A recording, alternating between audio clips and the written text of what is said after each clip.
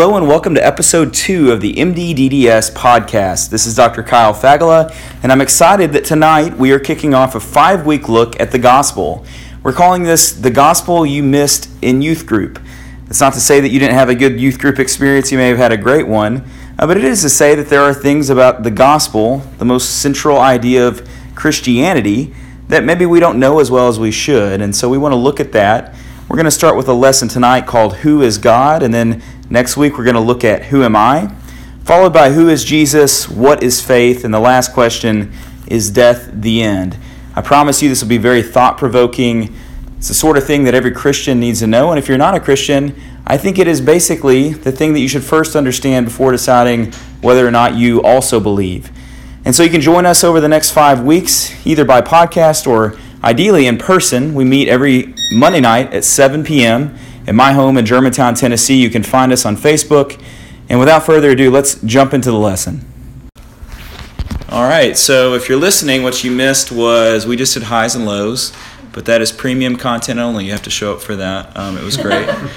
So lots of talk about dogs and other things and fences and things. It was great. So we're going to jump into this, the gospel you missed in youth group. And I would just say, like, if you loved your youth group and you got a good gospel message from that, I'm not trying to be critical of youth groups. I help with youth group and love my youth minister, and I love the youth ministers at Highland and everything. It does seem, though, that there are teenagers kind of coming out of high school and even people coming out of college that if you asked them kind of what's the gospel, I don't know kind of what the answer would be that they would give. And even just in the church, I think it kind of carries through to where we have 4 Sundays in a row and the gospel isn't really mentioned in any sense, which is kind of weird since that's like the key thing. It'd be kind of like if you had like a football group and you never mentioned football, it's sort of what's the point, I guess. Or maybe you just talked about the jerseys and color of the helmets, but you didn't actually talk about the game. So it seems a little weird to me. So what I want to do is start by asking you guys, and I'm going to have you write it down on, I guess on the back of your cover sheet, is I want you to come up with a definition of the gospel. Or you can also look at it as a definition of the good news. So I'm going to give you like 30, 40 seconds to do that. I'm going to pause the podcast so you don't have to listen to 30 to 45 seconds. But you can pause it out there if you want to come up with a definition of the gospel, and then we'll kind of share those. Okay, so lots of good work there. Hopefully you come up with an answer. Will, what is your kind of definition of the gospel, if you don't mind sharing? I can't remember hearing anything, but the gospel is the good news that our Father provided us a way through His Son to spend eternity in heaven. Yep. All right, so the Father provided a way through His Son to spend eternity in heaven. That's great. Anna, what do you got over there? Okay, so I'm still writing it. That looks too long. I know, I'm sorry. I kept thinking of other things I wanted to add to it. I just have the gospel is the good news that although we're all sinners, separated from God by our sin, that God loves us so much that even in this fallen state, He sent His Son to save us from that sin so we could live eternally with Him. All right, it was good. It was good. Ryan, what do you got? I put Christ came as the perfect sacrifice for us while we were still sinners and undeserving of grace, and He also rose, beating death and giving us eternal life. That's great. Jordan, what do you got? Since humanity fell into sin, God ordained His Son as the one to come to earth, die, and rise again to redeem us and create a way for us to be one with Him again. That's great. I like the be one with Him again part. That's good stuff. Well, those are all good answers. I don't think that we need to do this. We're just going to take the next 5 weeks off. It's kind of like you take like a little CLEP test and you're out. Mine, I'm about to teach on like a really detailed definition. I feel like John 3:16 probably does it as well as anything. So, for God so loved the world that He gave His only begotten Son, that whoever believes in Him should not perish but have everlasting life. It's a pretty good summary. So those were great. Those are really good answers. So maybe y'all had a good youth group, and maybe you learned the gospel in youth group. I'm going to read a couple things just about the gospel, and then we'll kind of get down into tonight's lesson, which is who is God. But Romans 1:16 says, "For I'm not ashamed of the gospel, because it is the power of God that brings salvation to everyone who believes, first to the Jew, then the Gentile." And then also we're taking basically the idea of all these lessons. So we're going to look at who is God, who am I, who is Jesus, what is faith, and then is death the end. This is kind of like the 4 lessons on the gospel, and it really comes from this collection of verses in Romans 3:21 through 26. And so it is a kind of a long one, but I'm going to read it. But now, apart from the law, the righteousness of God has been made known, to which the law and the prophets testify. The righteousness is given through faith in Jesus Christ to all who believe. There is no difference between Jew and Gentile, for all have sinned and fall short of the glory of God. And this is kind of the best part, all are justified freely by his grace through the redemption that came by Christ Jesus. God presented Christ as a sacrifice of atonement through the shedding of his blood to be received by faith.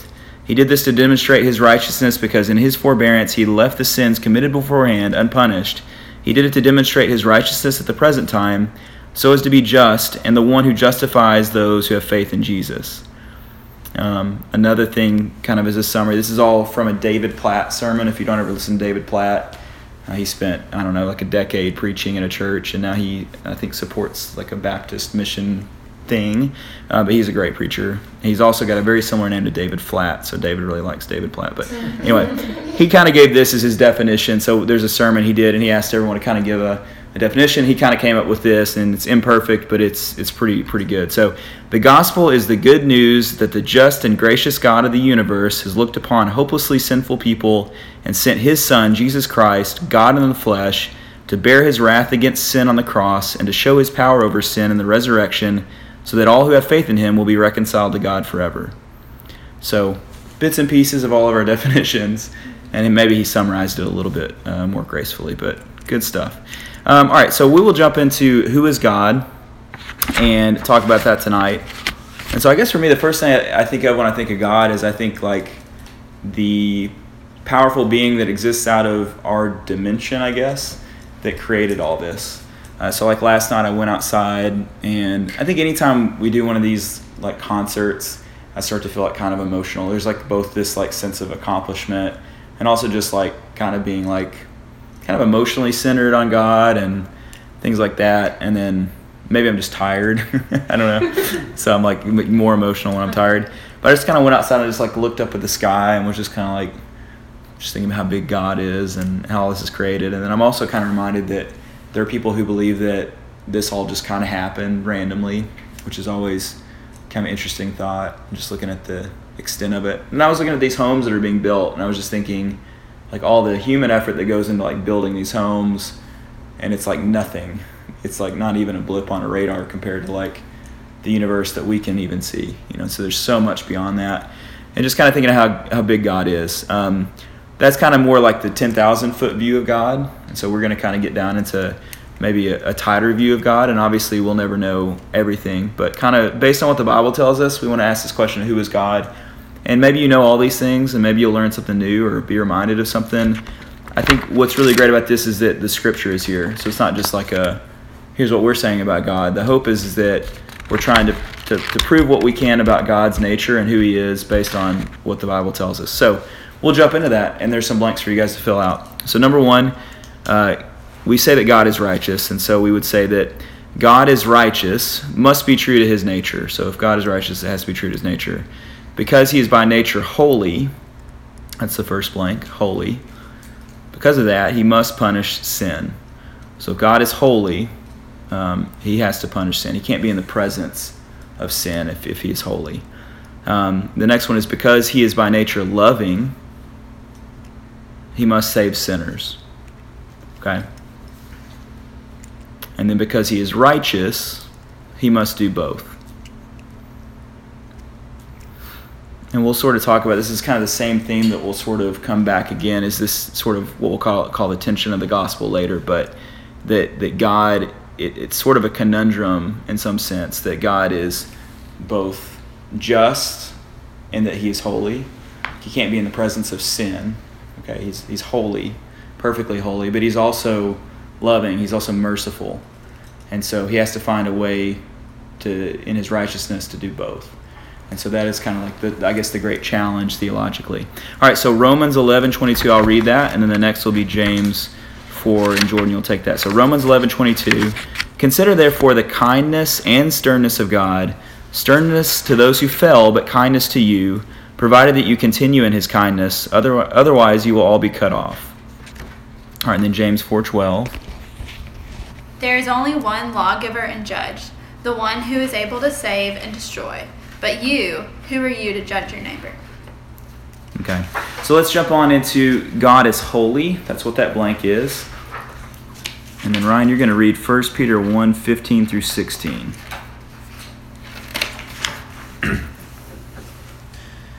Be just as he who called you is holy. So be holy in all you do. For it is written, be holy because I am holy. Okay, so he's definitely holy. It says it. Yeah. All right, so holy, you may know this, but it just means to be set apart. So to be different. Kind of like we think of like, I hear a baby crying. So we think of kind of like the Holy of Holies, like in the old temple, as being kind of set apart, kind of being different. And it's in a sense to represent God and the purity of that. And the idea that priests would kind of cleanse themselves before they go in there so that they could be in the presence of God. And so that same like Old Testament principle, even though everything in the Old Testament is sort of like an imperfect reflection of what Jesus is or what God is, it kind of harkens or it points towards kind of the truth of what we'll be like one day when we're in the presence of God, when we're made, glorified and we're fully holy in His presence. So it says here that God's holiness is His perfect moral excellence. This means that God is the standard for moral purity. All right, so we're going to read a few verses about that. We'll just move on to you and pick up with Anna. But Leviticus 20:26. You are to be holy to me because I, the Lord, am holy, and I have set you apart from the nations to be my own. All right, and then Psalm 25:8 says, good and upright is the Lord, therefore He instructs sinners in His ways. And then on into Psalm 92:15. Proclaiming, the Lord is upright, He is my rock, and there is no wickedness in Him. All right, so He's the standard for moral purity. We'll talk about this in a different lesson coming up, but just the idea that morality, just in any sense, we would argue that there is a certain thing as objective morality. It's the idea that there's a sense of what's right or wrong within all of us that is, if things are just random, and if morality is just a social construct, which is what you'd have to say if you're an atheist, it doesn't really stand the test. Because there is a morality that exists within us that we would all accept is sort of God-given, that it's created by someone that's outside of things and outside of time. But that'll be a discussion for later. Okay, so this means that God is the standard for moral purity, which we just talked about. He's also perfectly free from all sin. So Job 34:10 through 12. So listen to me, you men of understanding. Far be it from God to do evil, from Almighty to do wrong. He repays everyone for what they have done. He brings on them what their conduct deserves. It is unthinkable that God would do wrong, that the Almighty would pervert justice. Okay. And then on into, Psalm 5:4. For you are not a God who is pleased with wickedness. With you, evil people are not welcome. All right. Then we're going to give Habakkuk some love. Habakkuk 1:13. Your eyes are too pure to look on evil. You cannot tolerate wrongdoing. Why then do you tolerate the treacherous? Why are you silent while the wicked swallow up those more righteous than themselves? All right, and then on to Psalms 45:7. You love righteousness and hate wickedness. Therefore God, your God, has set you above your companions by anointing you with the oil of joy. All right, and then lastly, Deuteronomy 12:31. You must not worship the Lord your God in their way, because in worshiping their gods, they do all kinds of detestable things the Lord hates. They even burn their sons and daughters in the fire as sacrifices to their gods. Right. Okay, so a lot to kind of get at, and a lot of Old Testament ideas. And I guess one thing you could say about when you look at the Old Testament, when you look at the New Testament, and these are complex ideas, is that these ideas of like the gods of that time, the gods of today are things like, pride and materialism and sex and all those sort of things, money, possessions, whatever. The gods of that time were similar things, right? But there were crazy things too, like, sacrificing your son or whatever other crazy things that the gods would demand of people. and God was not about that then, and He's not about that now. And so I think, again, morality starts and ends with God. So, moving on to the next thing, God is love. And so we'll start with 1 John 4, 8, and 16. I think that's Will. Yeah. Whoever does not love does not know God, because God is love. And so we know and rely on the love God has for us. God is love. Whoever lives in love lives in God, and God in them. Yep. Great verses. And then, isn't it funny that I end up with John 3:16? I've already read it. All right, so then into this little section, God's love. We're going to look at a couple, four different things about God's love.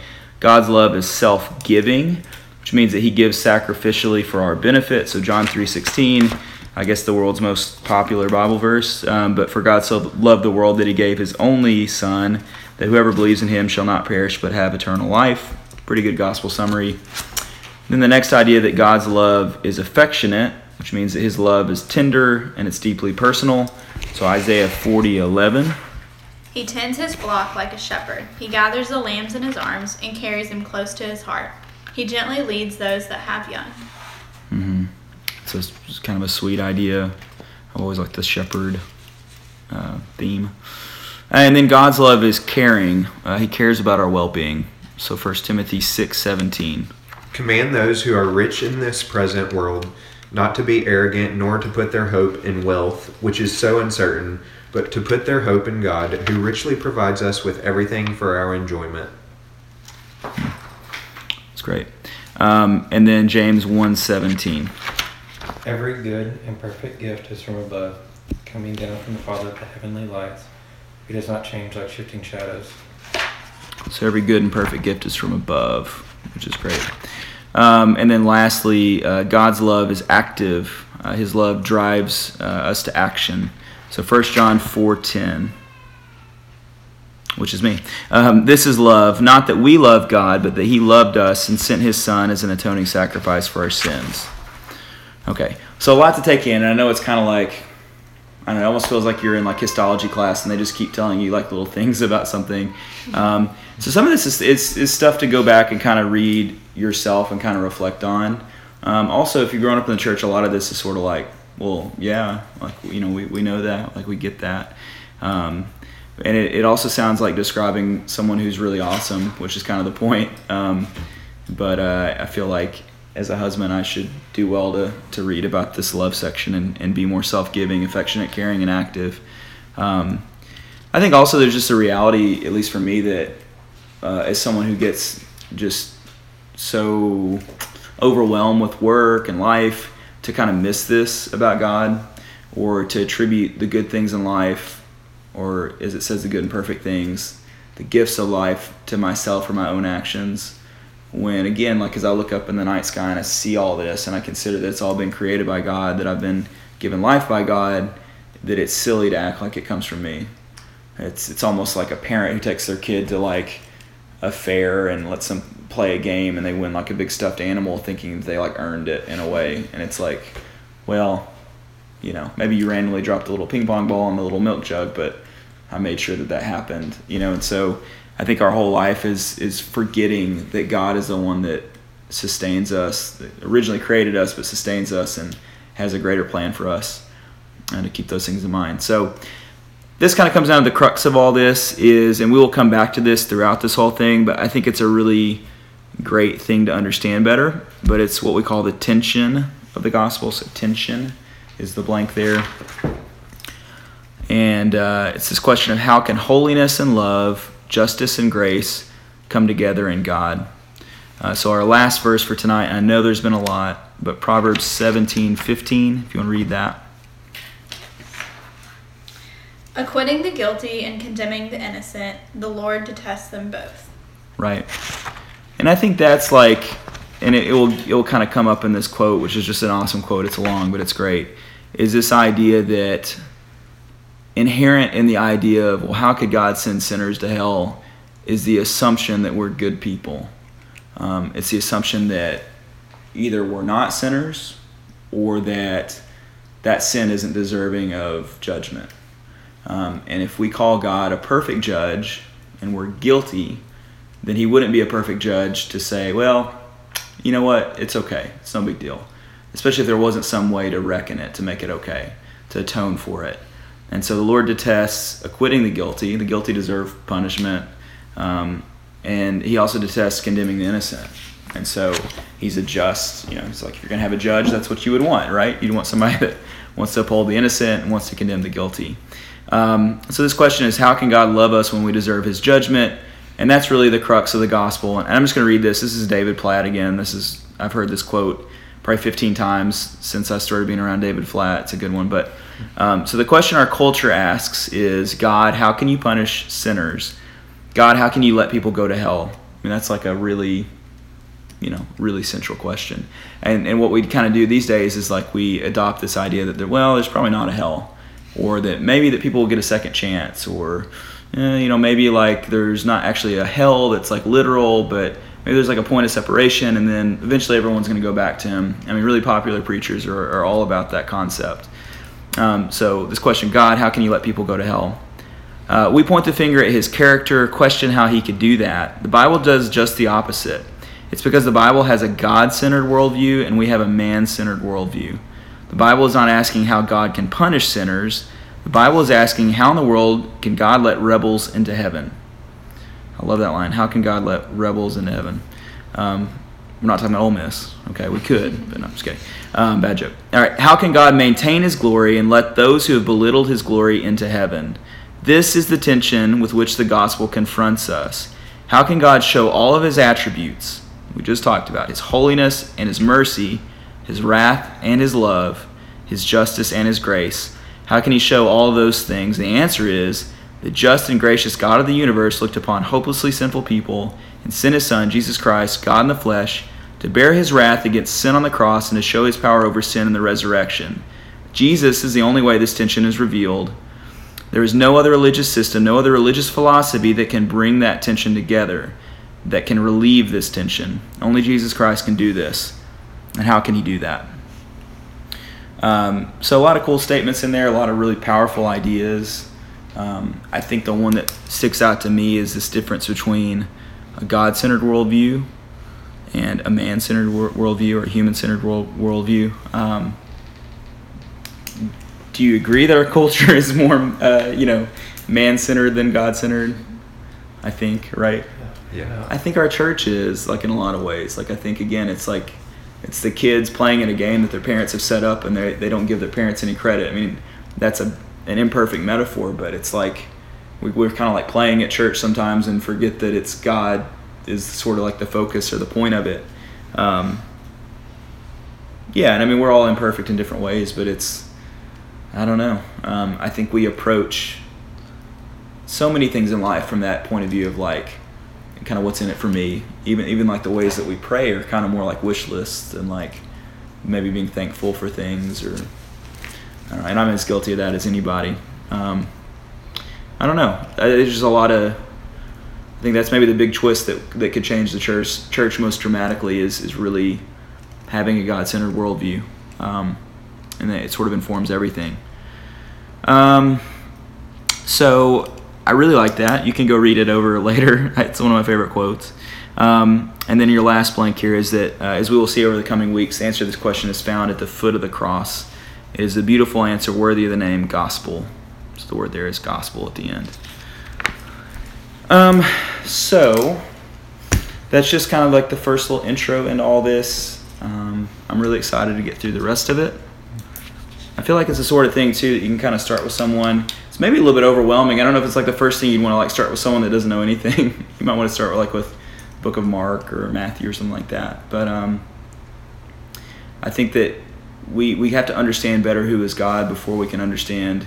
The next week's question is who we are. Who is Jesus? What is faith? Is death the end? And so I think understanding God first is really important. And so anyway, I think what I'll do is I'm going to turn this off. We'll have a little discussion and kind of see what you guys want to talk about. So see ya to all you guys out there. So what you didn't hear there was a lot of great discussion that we had, probably about 20 minutes of discussion. And I chose to pause the podcast just simply because I didn't want to stifle the discussion. And so if it's something that you want to be a part of, you're going to have to come and be a part of it, I guess, in person. But I did want to kind of highlight a few of the things that were shared that I thought were too good not to share with you. And so maybe a summary of that discussion. And so I think it was Jordan that mentioned just the idea, kind of like what stood out to you as the question from all this discussion. It was just the idea for her that God is unchanging. So as we study these things about who is God, these are things that have not changed since the beginning of time. And whereas we think about even a character in a book and how there's an arc to his or her story, or like even myself, like how I have changed throughout my life, 33 years or so. There are characteristics that I once had that I now no longer have, that you could say of God that his characteristics have never changed, that he has always been holy, that he has always been love, and that's a pretty beautiful idea. And along with that, he defines those characteristics, and so he's the definition of love. And so love doesn't change, and even though our culture may try and redefine what love means, or that even among relationships we try and change what love means or what it looks like, or I feel that love is this, or I feel that love is that, those are not really accurate or objective statements, whereas God defines love, and who God is, that is what love is. And that doesn't change. Good also doesn't change. Morality is not a subjective thing. It's an objective thing. And morality begins and ends with God himself. And so God's holiness, God's set-apartness, as it were, he sets a standard for morality. And also we had this discussion on the idea that it starts to feel like we as people think that we can be saved based on our good works or the good things that we do, which is sort of idiotic in a sense. It's prideful, but it also supposes that the good things that we do, that they can almost like the Tower of Babel, that it can kind of build us up to a level where we're even with God, and it's just not true. And the only thing that can actually connect us, and the way that we're separated from God, the only thing that can connect us is the Son, is Jesus. The last thing we discussed, I believe Will brought this up, was that we have a man-centered worldview. So this David Platt quote about how we should have a God-centered worldview like the Bible, but most of us have a man-centered worldview. We also preach that to people, and so we approach evangelism, or maybe talking to our friends that don't know Jesus and don't know the Bible. We approach it from a man-centered point of view. It's easier to say, come to church, it's a great place, there's a lot of people like you, you'll make some good relationships. Maybe if you have children, there's a lot of really good programs, there's a lot of really good ways for you to get plugged in. And even there may be good deeds that you can do. You can serve at the soup kitchen. You can do these good things. But those are all man-centered worldviews. Those are all, temporal things. And rather, we should have a God-centered worldview. The point of church is to, have a community to fellowship, but it's also to seek a greater understanding of the one who created all of this, the one that exists outside of time and space, the one who is holy, the one who is love, and that being God. And so a lot of good discussion, a lot better discussion than I could possibly summarize it. And that will be the end for tonight of this discussion on who is God. Very excited to continue on with this look at the gospel you missed in youth group. Next week we'll be off for Labor Day, so enjoy Labor Day. But we'll be back the Monday after that, that's September 11th, and that will be with a study on who am I. And so we'll look at the idea that we are sinners separated from a holy God, and what that means and what our reaction should be. And so to you out there, my prayer is just that you're having a good week. I pray that you're feeling peace from God, and that your studies are going well, and that your tests are going well, and just ask that would continue in that way, and that we hope to see you sometime here at MDDDS. And so until next time, we'll see you. Have a great week.